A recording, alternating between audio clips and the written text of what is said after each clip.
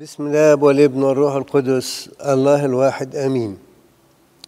احبائي، المره اللي فاتت كنا بنتكلم عن التجديد في حياه الرسل، وشفنا ان اكتر اتنين اتكلموا مش اتمتعوا بس بالتجديد، كلهم اتمتعوا بالتجديد او الحياه المتجدده المستمره. لكن معلمنا بولس الرسول في رسائله كتب كتير عن موضوع التجديد المستمر، وأيضا يوحنا الحبيب في سفر الرؤيا كشف إزاي الكنيسة تبقى دايما ملتهبة بالروح ومتجددة باستمرار. هبتدي أخد حاجات صغيرة، لقطات من حياة وكلمات الرسول بولس إن شاء الله، وبعدها إذا ربنا شاء نتكلم لقطات من حياة يوحنا الحبيب عن الحياة الجديدة المتجددة باستمرار. معلمنا بولس الرسول اتكلم عن الحياة المتجددة في المقامة في كورنثوس الأولى الأصحاح 15. قال كده: زي ما لبسنا كما لبسنا صورة الترابي نلبس أيضا صورة السماوي.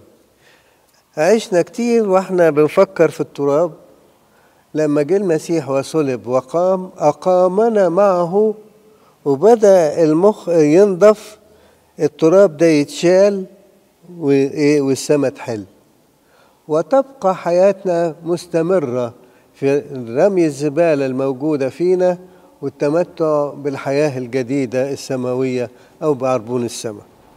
هاخد مقتطف من القديس يوحنا الذهبي الفم. يقول ايه؟ يقول: كما ان قوة النار حينما تتسلط على عروق الذهب الغشيمة المختلطة بتراب الارض تتحول حالا الى ذهب نقي، هكذا ايضا بل واكثر من هذا يعمل الروح القدس في المعمودية في الذين يغسلهم، إذ يحولهم إلى ما هو أنقى من الذهب عوض الطين.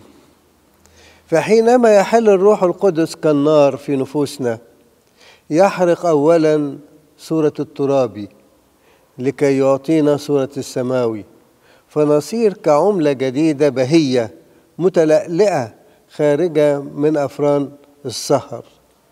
أما كيف يخلق الإنسان الجديد من الماء بواسطة الروح، فبنفس القوة والسر اللذين بهما خلق الإنسان الأول من التراب، وكما تقوى التراب وتشدد بإرادة الله وصار أعضاء وأجهزة جسدية كاملة، هكذا وأكثر أيضا يعمل الروح القدس بالماء صانعا أمورا عجيبة وفائقة للعقل. هنا بيكلمنا إن احنا كنا قبل العماد صورة آدم الترابي، ومنسوبين لآدم وحواء اللي ادوا ظهرهم لربنا واللي كسر الوصية وقبل مشورة عدو الخير إبليس. لكن لما جه المسيح ودعانا للالتصاق بيه وقال لنا: ده أنا هبعت لكم الروح القدس يأخذ مما لي ويعطيكم. ايه ده؟ الروح القدس ده بيقولها قبل ما يصعد: انا هبعت لكم الروح القدس، وهذا الروح القدوس يعمل فيكم وينطلق بكم الى السماويات. اذن يا احبائي، نحن نحتاج ان هذه النار السماوية تغير باستمرار، تشيل التراب اللي فينا.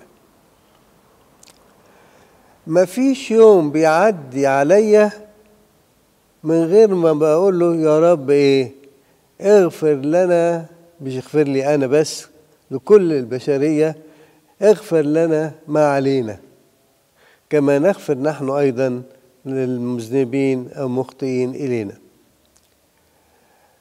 جميل ان الانسان يشعر انه تراب ورماد ومنسوب لآدم القديم، وبيحارب احيانا بالفكر وأحيانا في الأحلام، وأحيانا بأي منظر معثر، ولكن عينينا مش بتركز على التراب اللي فينا، عينينا بتركز على نار الروح القدس اللي تحول التراب إلى إيه؟ تحول التراب إلى سماوي. أخذنا صورة الترابي، هناخد أو نتمتع كل يوم من مجد إلى مجد، ننطلق نحو السماوي، آدم السماوي أو آدم الجديد. بس هو طبعا ولد حقيقة يحمل جسدا زي جسدنا بس بلا خطية. أحبائي، نفسنا كده نعيش زي ما عاش بولس الرسول. حاسس ازاي ايه؟ يقول كده في رومية 11:24، يقول احنا، بيتكلم عن نفسه طبعا كراجل فريسي عبراني ابن عبراني مرتبط كان بالأمة أو شعب الله في العهد القديم، إنسان حرفي في عبادته، كان بيعتز بلبسه كفريسي، بلغته كفريسي، بانتسابه لمعهد أو لمجمع السنهدريم، انتسابه كمان لرئيس الكهنة والتصاقه به إلى آخره. إيه يا بولس مالك؟ قال أنا الحقيقة نزعت من إيه؟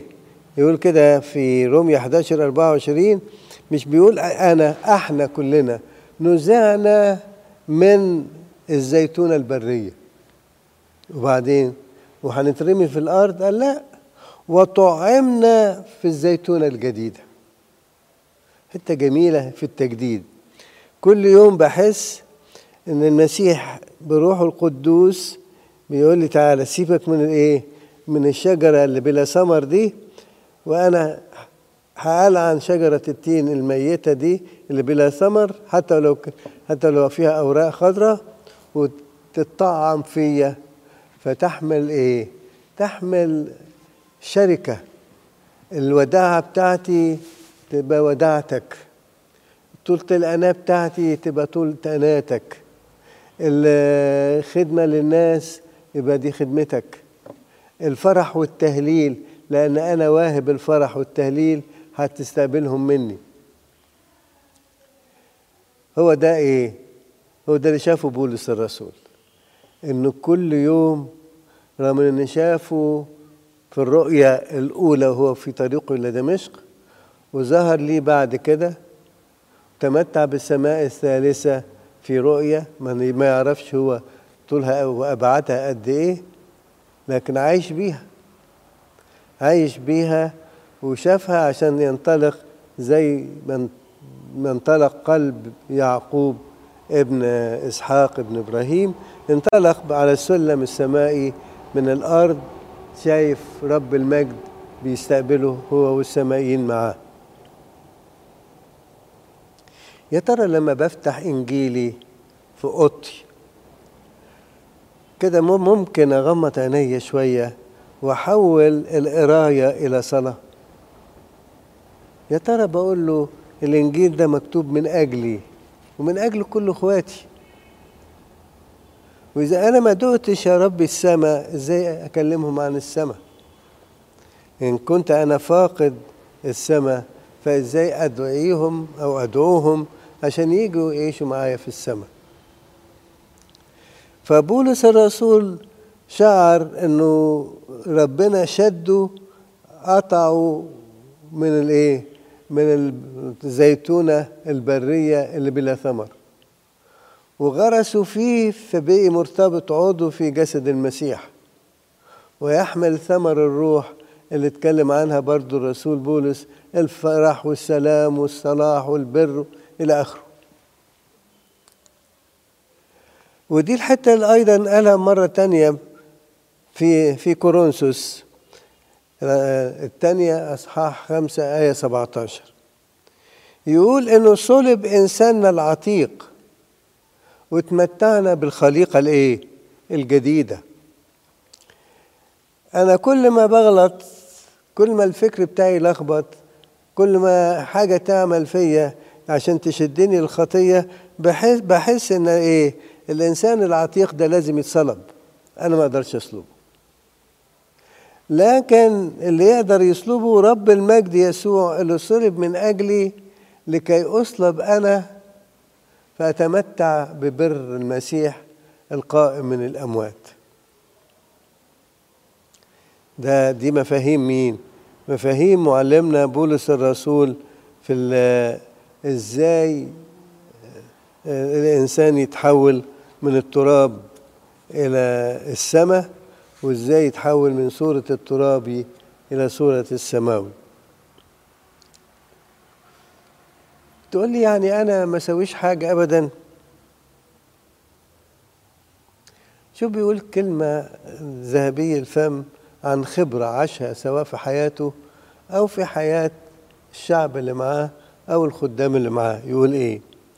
كما أن قوة النار حينما تتسلط على عروق الذهب العقيم الغشيمة المختلطة بتراب الأرض تتحول حالا إلى ذهب نقي، هكذا أيضا بل وأكثر من هذا يعمل الروح القدس في المعمودية في الذين يغسلهم ويحولهم إلى ما هو أنقى من الذهب عوض الطين اللي هم عايشين فيه. في المعمودية شال مني الطين، صلب الإنسان العتيق وخلاني حامل الإنسان الجديد. وأنا بحارب، وأنا في الحرب أعمل العدو الخير إن يسحبني عشان يخلطني، يفسد الذهب اللي أنا أخدته فيبقى مغشوش وغشيم مختلط بالتراب. وروح الله إذا أنا لجأت إليه ينظفني كنار ملتهبة، يرمي التراب والزبالة تحت رجلي ويقيم مني ما هو أنقى من الذهب. الحتة دي فيها 3 نقط في منتهى الأهمية. أولا أعرف أن أنا غالي جدا على ربنا، لأن ربنا لم يخلق شيء غير صالح، ولما خلقني على صورته ومثاله، وبيدعوني أن أنا أرتبط أيضا بالميراث الأبدي. ويحب دايما زي ما كان بيعمل مع آدم وحواء أنه كان يشوفوا صوت الرب ماشيا في الجنة، كل كيانهم يتهلل. يا ترى أنا لما بقعد في أوضتي بحس كده أن صوت الرب ماشيا في أعماقي، بيقدسني، بيلهب قلبي في الداخل، بيجعلني يشيل التراب اللي فيا اللي بيرميه عدو الخير يفسدني، ويطلعني لؤلؤة كثيرة الثمن أو أكثر من ذهب نقي ونظيف وبهي. دي النظرة الأولى، أن أنا غالي على ربنا، وأن اللي بيغير كياني مش أنا أطلب أمشي يجي واخدني في حضنه يشيل لي الزبالة اللي فيه. لازم نعرف مش أنا بعملي باخد، أنا بحبي ليه بعمل ما استطعت. يقول لي أنت عملت دي، هتشوف أنا اللي هردهولك قد إيه. الحاجة التانية مش بس أنت غالي، في عدو واقف ضدك ولا يكف عن الهجوم لغاية النفس الأخير عندك. دايما زي ما كان أبونا مخيل إبراهيم يقول، طول ما أنت في هذا الجسد لا تأتمن جسدك. إذا حسيت أن الجسد ده تقدس ومش محتاج لحاجة، روح دور على حد غير المسيح، لأن مسيحنا عامل الكنيسة بتاعته مستشفى، زي ما بيقول القديس أثناسيوس، إن الكنيسة مستشفى لا محكمة. ربنا مش قاعد جوه الكنيسة عشان يدين، ده هو قاعد جوه الكنيسة عشان يغسل قدميك، عشان يقدس قلبك، عشان يلهب كيانك الداخلي، عشان يقدس وينقي حواسك الخارجية والداخلية وعواطفك وفكرك، كل إمكانياتك دي الحلوة الجميلة اللي أفسدتها الخطية يصلحها روح ربنا الجميل الذي يجددنا على الدوام. فكر باستمرار انك انت غالي على ربنا، فتديك روح الرجاء. لما طفل كده يعرف ان المكتب اللي هو داخله ده مكتب باباه، ما فيش لا حارس ولا حتى اي قيادات تمنعه، ده مكتب والدي، مكتب والدي وهو بيحبني وعايزني. احنا نرفع عينينا كده ونقول له يا ربي السما دي بتاعت مسكن بابايا. بلاش تقول انا معقول هدخل السما، ده باباك السماوي. يعني انت بتكذب لما بتقول يا ابانا الذي في السماوات.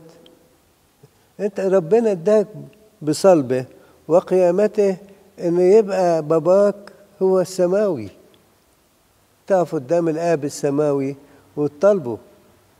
وفي الاخر صلوا ابانا الذي، نقول بالمسيح يسوع ربنا انا صار لي الحق، زي ما بتكي على صدر المسيح كلمة الله المتجسد، انا لي مكان فيك ايها الاب في الحضن بتاعك.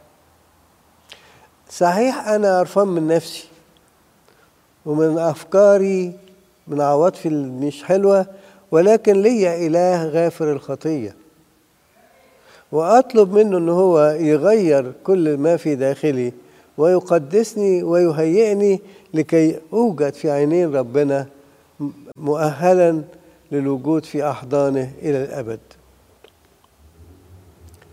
يا ربي ادي كل الكنيسه وادي كل الشعب وادي كل الخدام كل الكهنوت ان يتمتعوا بهذا الروح، ان روح الثقه والايمان والرجاء. مهما كانت خطاياي اصرخ مع اللص اليمين اذكرني يا رب متى جئت في ملكوتك. اذكرني يا رب متى جئت في ملكوتك. تديني يا ربي مع المرأة الخاطئة أبل رجليك بدموعي وأنسكب أمامك وأتمتع يا ربي برائحة المسيح الزكية. يبقى أول حاجة أنا غالي عليك. تاني حاجة أنا إنسان خاطي، لكن عينيا مش في الخطية، عينيا في غافر الخطية. الحاجة الثالثة إن الشيطان بيحارب ولن يتوقف عن الحرب، ما يقاش أبدا من حربه للإنسان. فدي نقطة أو الثلاث نقط دول مهمين في التجديد المستمر في حياتنا، اللي احنا بدينا بعد عيد القيامة الخماسين المقدسة من أول يوم اللي هو بنسميه شم النسيم، أو بنسميه 2 القيامة أو 2 التجديد. ده كله بيخلينا إيه؟ بيخلينا من كل القلب نثق ونطمئن هنعيش مقدسين لربنا ودائمي التجديد. معلمنا بولس الرسول أيضا بيكلمنا عن إيه؟ بيتكلم عن الحياة الجديدة في المسيح. يقول إيه؟